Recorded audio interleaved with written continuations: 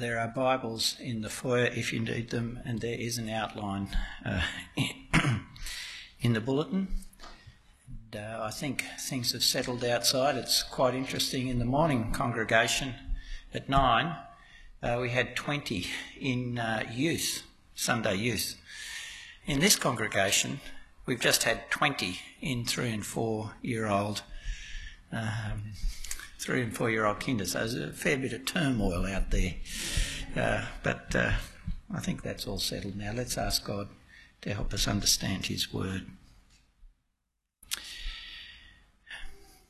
True and living God, we do thank you that we can meet. We thank you that we can return from holidays and other things and catch up with each other. And we thank you for the excitement of that. But we meet this morning around your word which is true and sure, the word of life to us. And we pray now that you would quiet our hearts and let us listen to your word and to receive it as your word, the word of the living God. And help me in my weakness to speak it truthfully and clearly. And our Father, help us to hear you speaking, our Father, to us, and to believe what you say and to take it to heart. We ask this in Jesus' name. Amen. Drifting. What do you think of when you hear that word?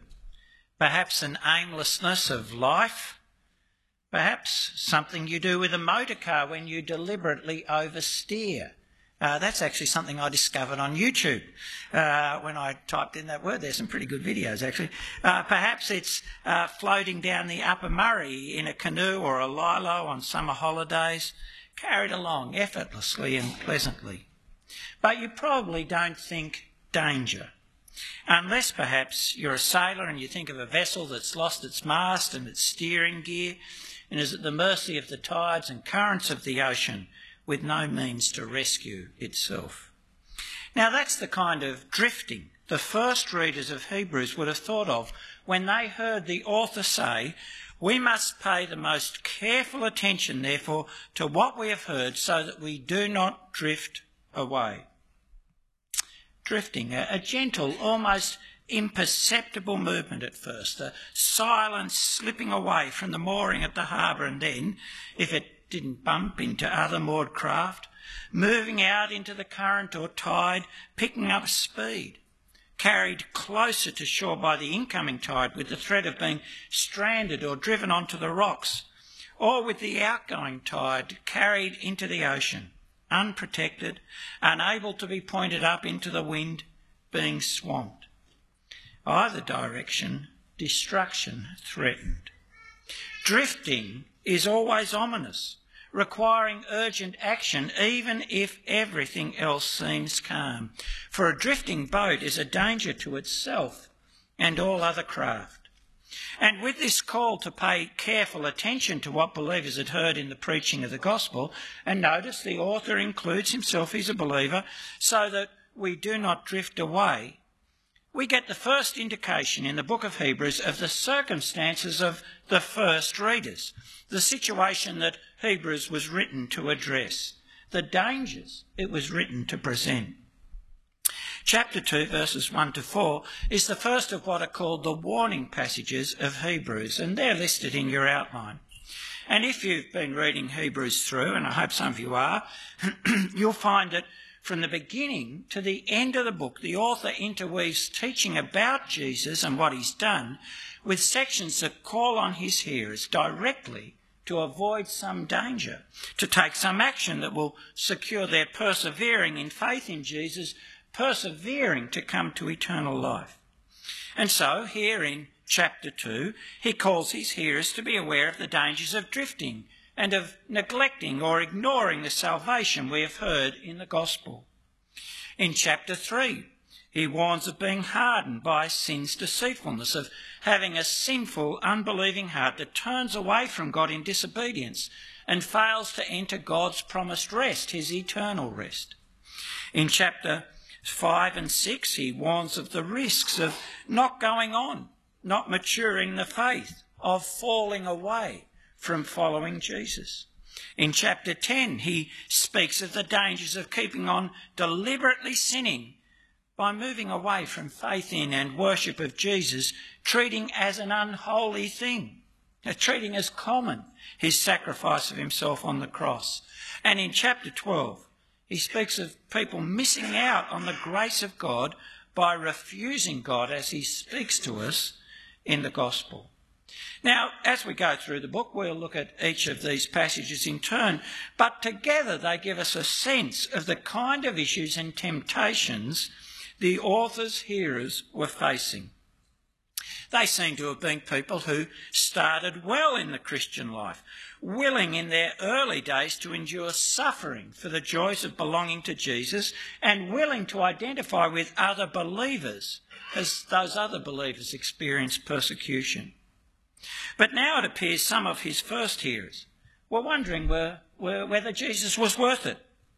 The hostility of the wider pagan society was painful and impoverishing.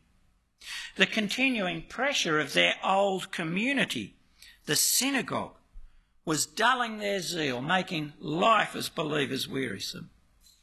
The opportunity for a quiet life back in the Jewish community of being accepted by their countrymen and enjoying the legal protections that synagogue community enjoyed was starting to look more and more attractive. And so some were starting to stay away from their fellow Christians, to not want to be so closely identified with the Christian group. Others seemed to be finding the change in behaviour expected of them as followers of Jesus just a bit too much, and they were being tempted back to their old ways. And so this was a group whose Christian lives had gone off the boil. They weren't maturing in understanding. Some were even thinking of walking away from Jesus, of giving up. Oh, perhaps they weren't saying that out loud explicitly, at least not yet.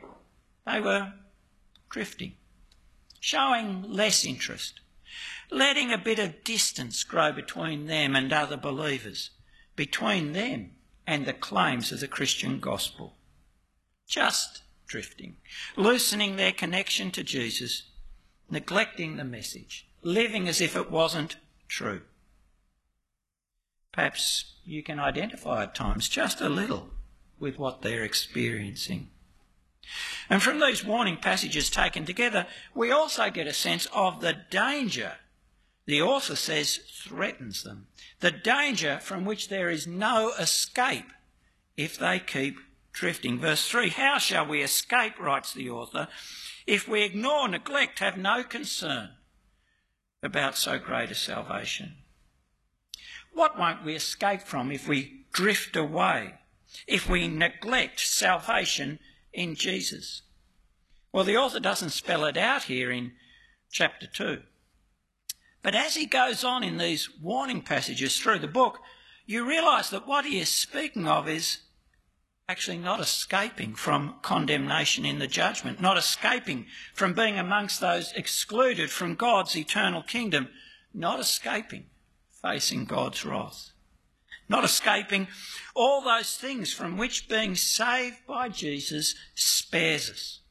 And so in chapter 4, say, the author warns of unbelief so that they won't fail to enter God's rest, God's eternal rest. In chapter 6, he warns so that none of his hearers will be amongst those who become like land that is fit only to be burned for its fruitless response to the kindness of God. In chapter 10, he warns so that none face the horror of facing God's judgment, falling into the hands of the living God. And at the end of the book, in chapter 12, he repeats what is said at the beginning. If they did not escape when they refused him who warned them on earth, how much less will we? How much less will we escape if we turn away from him who warns us from heaven, our God, who is a consuming fire? You see, the danger of drifting is not insignificant. It's not just remaining as an immature Christian or a fruitless believer or someone who doesn't know the fullness of the Christian life. No, the danger is failing to inherit eternal life, being exposed to a judgment and an eternal condemnation from which there is no escape if you abandon Jesus. And this warning God gives us in his word is actually a warning you and I need to hear and understand, because let's face it, we know drift in our Christian community. Perhaps we sometimes sense it in ourselves. You know, getting tired, fed up with being the odd one out at work for Jesus' sake. Oh, a disinterest in keeping on learning more about Jesus. Perhaps a growing embarrassment about Christian truth, about what God says, say, about marriage or forgiveness. Not wanting to keep listening to the scriptures when it shows up how you fall short or conflicts with something you really want to do. That's drifting.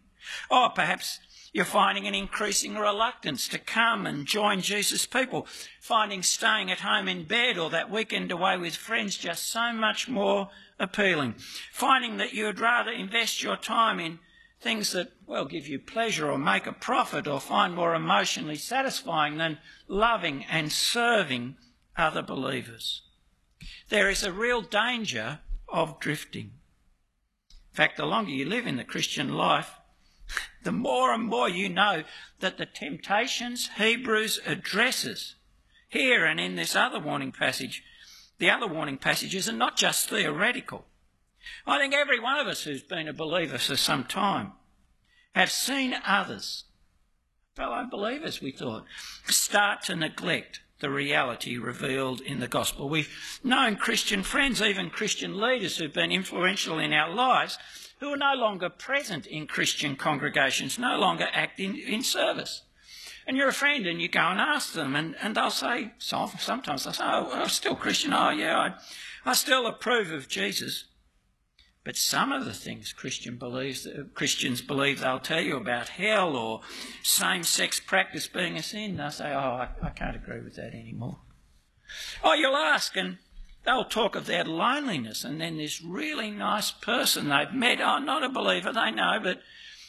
And then perhaps of the unfriendliness of the people in the church or how they just didn't click and why go?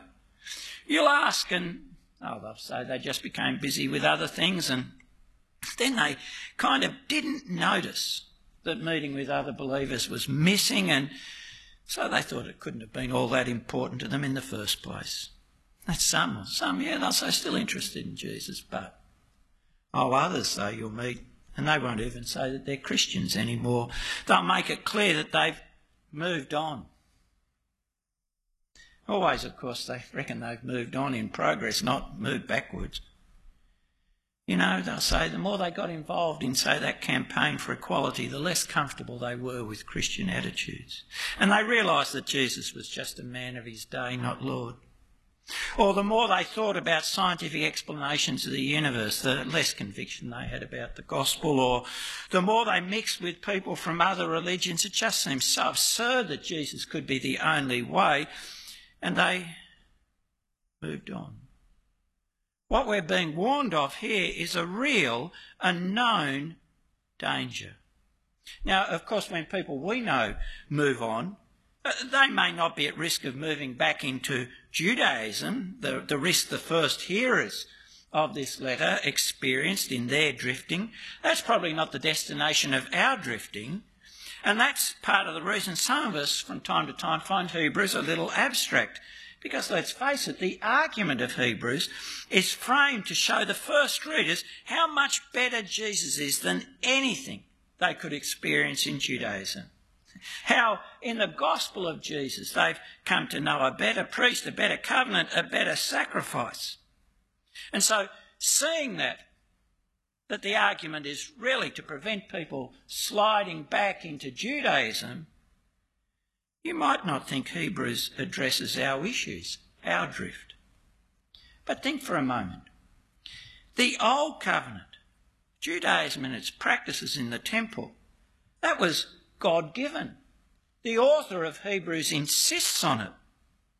So, if turning your back on Jesus to go back to something God has given offers no hope, how much less hope will there be in those things we might be tempted to go back to, turning your back on Jesus for things we've invented, a civic religion, a polite moralistic Christianity, respectability without repentance, where you can endorse your own vices and condemn those of others without insisting on the uniqueness of Jesus. You might be tempted to drift back to that, or into a self-righteous paganism where your experience determines right and wrong for everyone, or a trust in human reason, or a worship of money or pleasure. If drifting back to what God has given leaves no hope, how much less hope is there in going back to these things you've invented? And the outcome will be the same for you if you leave Jesus as it is for those who left Jesus to go back to their former way of life in Judaism. You'll be left with no escape from judgment, no escape from the consuming fire of God's wrath. But you see, the book of Hebrews is written to prevent that from being the outcome for you. The book of Hebrews actually tells us how we can stay safe, how we can stay securely moored to Jesus, securely tied to eternal life.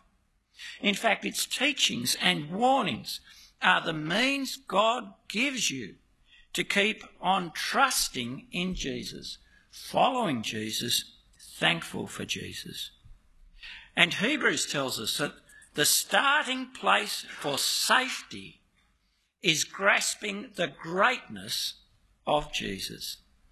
That's right. In verses 5 to 14 of chapter 1, the author expands and supports what he has already said of Jesus, the heir of all things, through whom the world was created, the radiance of God's glory, the representation of his being, the one who upholds us.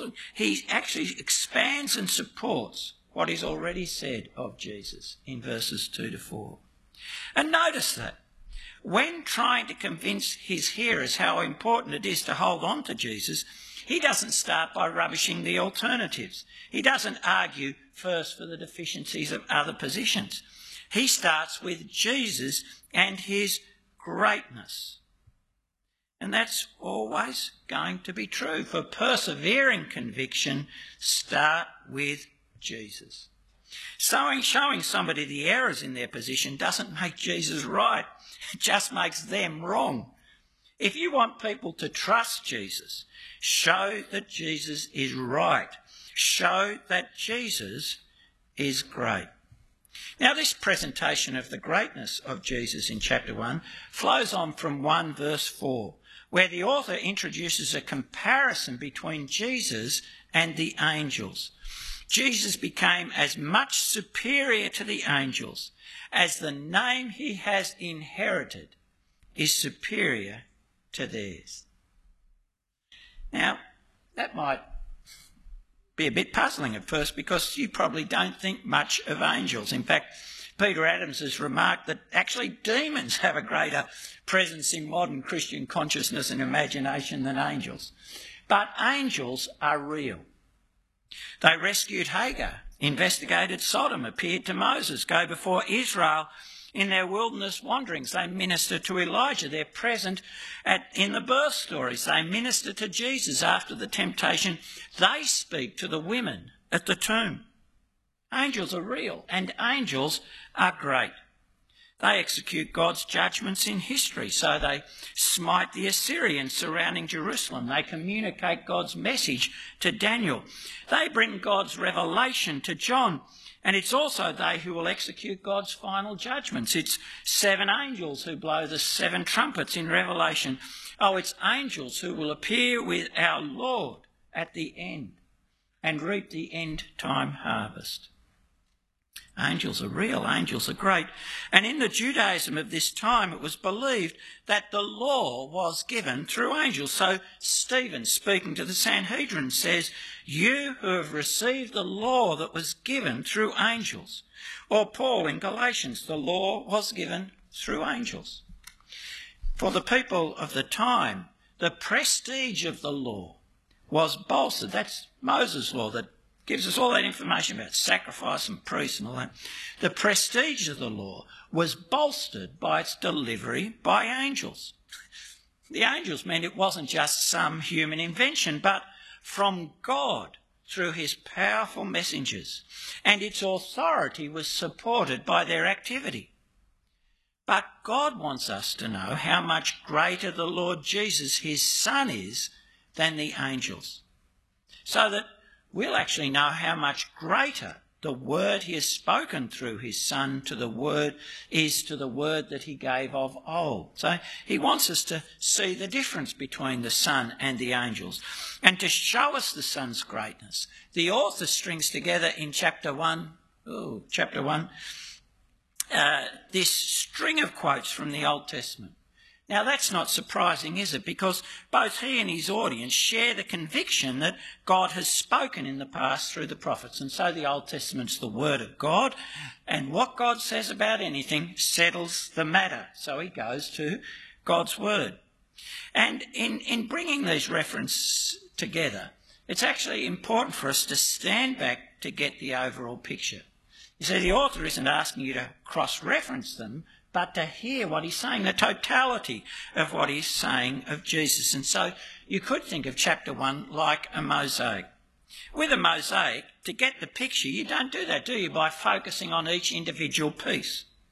You actually have to stand back and look at them all to get the impression of the whole. That's what you've got to do with chapter 1. Stand back, look at it all. So what's the picture of Jesus that the author gives us from the Old Testament, from the Word of God? And how does that compare with what God's Word says of angels? Well, he says, to which of the angels did God ever say, "You are my son, today I have become your father"? Or again, "I will be his father and he will be my son"? Jesus, tells us, is the Son. The Son promised to David in 2 Samuel 7 and Psalm 2. The Son who will rule over all the nations. He is the one to whom an eternal throne is given and who is victorious over all his foes. He is the heir, and as the heir of God's rule, he is the fulfilment of God's promises to his people, and he brings the end-time reign of God. So he brings what is final and full. And again, it says, Jesus is the firstborn. When God brings the firstborn into the world.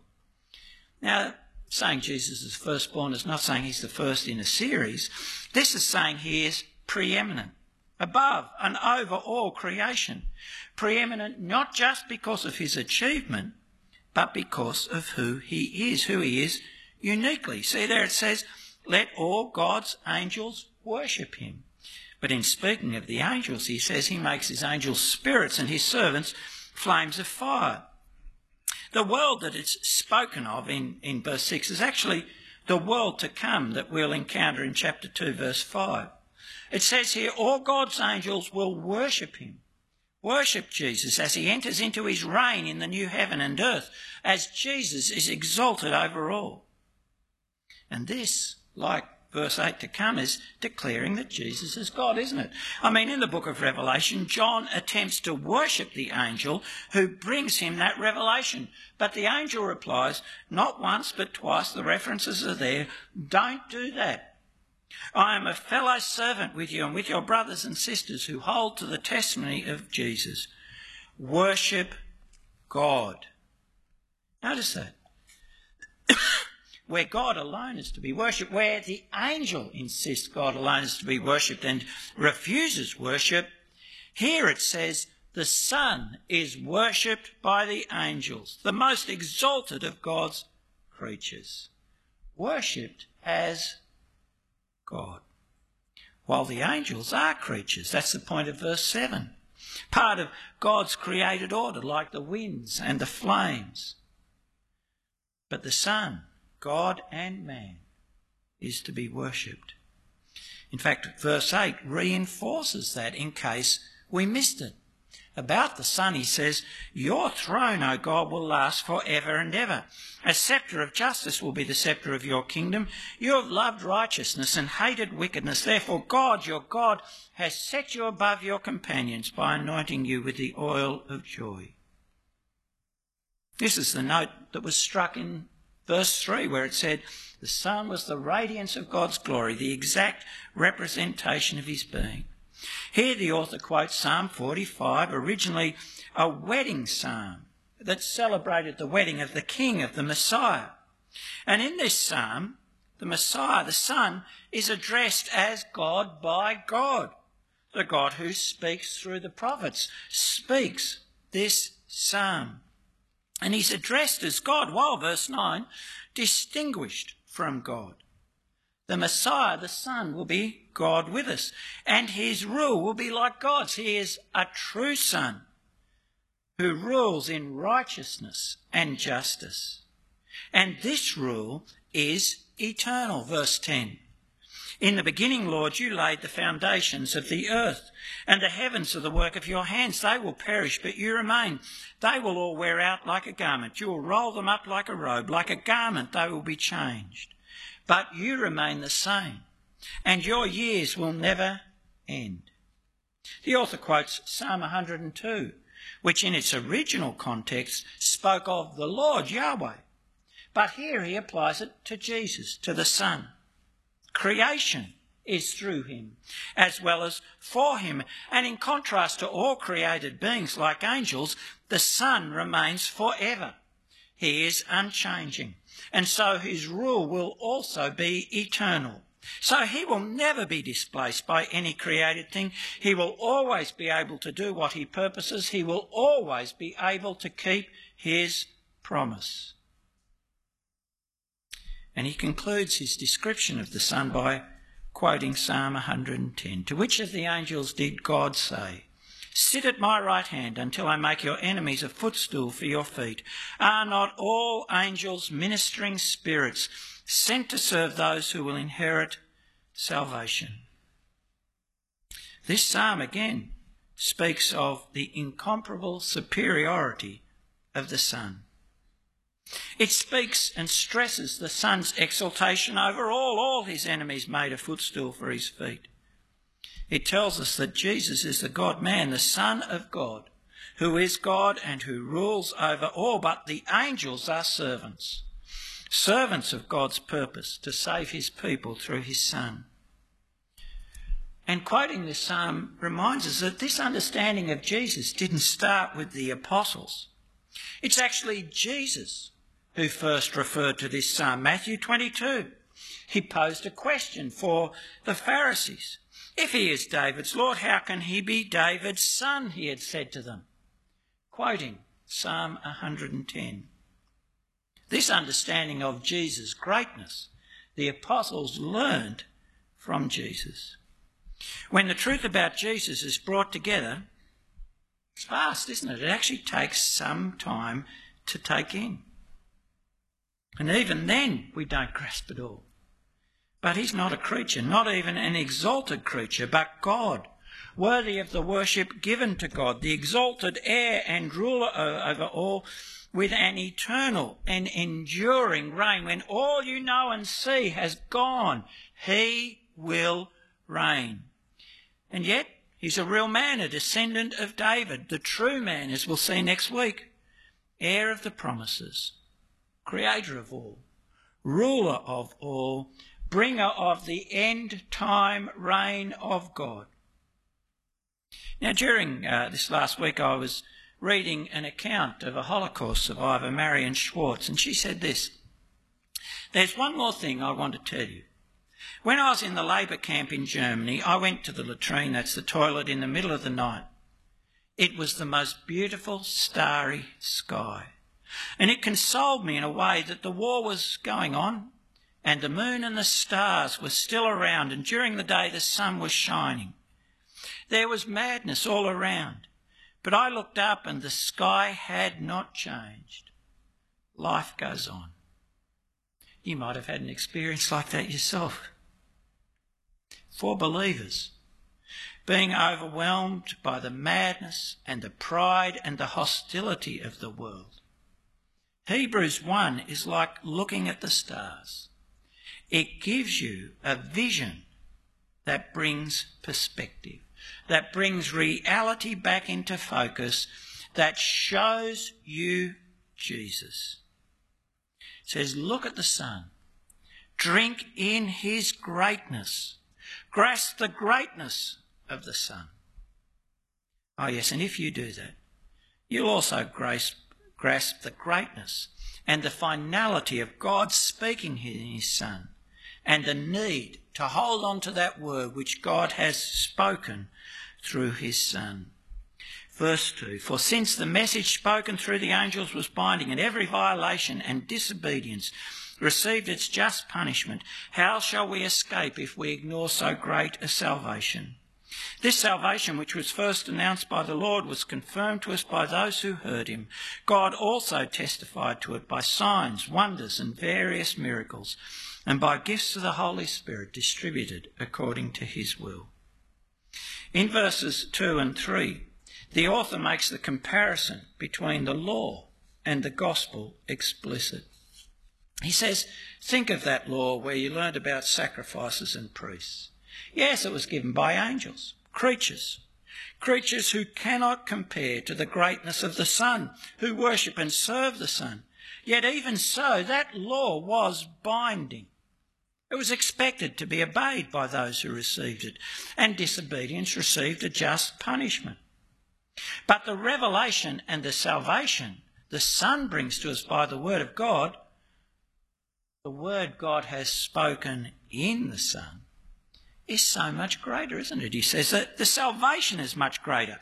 The author will actually bring out through the rest of the book how much greater is the salvation Jesus brings. He'll speak of an eternal rest, an eternal kingdom of being made holy, fitted for God's presence, once and for all, of our sin being dealt with once and for all. That salvation is greater. And so he says, what hope is there of escaping just punishment if we treat the gospel message as of no importance? He's actually asking us to work from the lesser to the greater. God expected obedience to the revelation given by angels. He wouldn't let people treat his word given by angels with contempt. We see that over and over again in the Old Testament, don't we, in God's judgments on Israel. Well, he says, think how much greater the gospel word is. For a start, think how it came to us. First, it says the Son, the Lord, announced it. And that's true, isn't it? Jesus is the first preacher of the Christian gospel. He came saying, the kingdom of God is at hand. Repent and believe the gospel. Jesus is the first to announce that he brings salvation, that he brings the kingdom of God. Oh, yes, and that he welcomes all into it who will trust and follow him. Jesus is the first preacher of the gospel. And then this message was being confirmed to us by those who heard. Those ear witnesses brought us a true word, and they testified to the resurrection that removes beyond doubt that the word Jesus spoke is the word of God. And they've truthfully transmitted that word, the gospel of our Lord Jesus, in their witness to Jesus, transmitted that word to us. And then he said, God himself also testifies to this word he has spoken in his Son. He's witnessed to the truth of Jesus by granting Jesus to perform signs and wonders, mighty works that points us to who Jesus is, works that take our breath away, raising the dead, giving sight to the blind, casting out demons, making the lame walk, stilling the storm. Oh yes, and he's witnessed to the truth of those first messages. He gave the apostles signs and wonders to work. They raised the dead. They made the lame walk. And he says God continues. God continues to witness through the giving of the Spirit, by gifts of the Holy Spirit distributed according to his will. Gifts that he still gives generation to generation to all who believe the gospel. You can't doubt the surpassing greatness of this word from God in his Son, this gospel word. The prestige of its speaker is far greater than that of angels. This is a God-confirmed word that fulfills and completes the word that he has spoken before through the prophets. Oh, and yes, this is the word that brings the salvation of the end, that brings the reign of God, that brings it at the cost of the death of God's Son. When you see that, recognise God will not let this word be treated with indifference and contempt. The message is so much greater, and the consequences of drifting away from it are so much greater. We need to take this comparison to heart. Oh, and by the way, as we go through it, we also need to recognise why claims of subsequent angelic revelation, and they're made, did you know that? It was an angel that Muhammad said had appeared to him with a word from God. It was an angel, the angel Moroni, sadly but aptly named perhaps, who appeared to Joseph Smith in 1823. Every one of those so-called angelic revelations will have to relativise, marginalise and diminish Jesus if they're to be received. They have to do that, because why would you accept what comes from the creature when you have what comes from the Son, spoken by God himself? Do you recognise in yourself a drifting, a neglecting of the salvation we've been given in Jesus? Are you alert to the signs in yourself and others? All of us, have to be active to prevent drift in ourselves and each other, to make sure that we never treat the revelation we've received in Jesus with a contemptuous indifference, for drift is dangerous. Now, this book will tell us how to prevent that drifting. As we read on, it will urge us to keep listening to God speaking in his word, to keep turning from sin, to keep pressing on to maturity. Oh yes, and to keep on meeting with each other, to encourage each other to do that.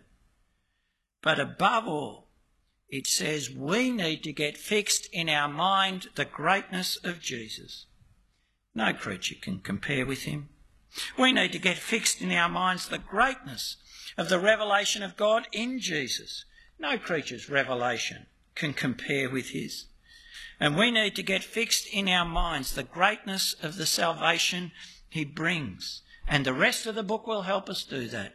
No creature's salvation can compare, for no creature can save another eternally.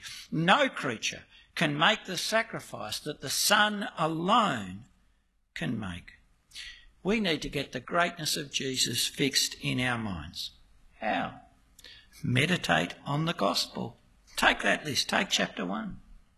Meditate on it. It actually takes time to take in the vastness of the heavens. It takes time to take in the vastness, the greatness of Jesus. Meditate and give him thanks and praise him and worship him as he deserves. Let Jesus grow big in your mind and understanding in your heart. Let him start to grow to the size he has. And brothers and sisters, think this also. If it's disastrous to drift away from Jesus because salvation is found only in him, how tragic is it to have never heard of him, to have never had that greatness revealed to you? And so speak of Jesus to each other, but not just to each other. Speak of him to all. Speak of him as he is, the glorious, eternal Son, the Creator, God with us, unchanging, the ruler of all the nations. Yes, and the man who took on flesh and blood to free us from death and who alone can give us life. Let's pray.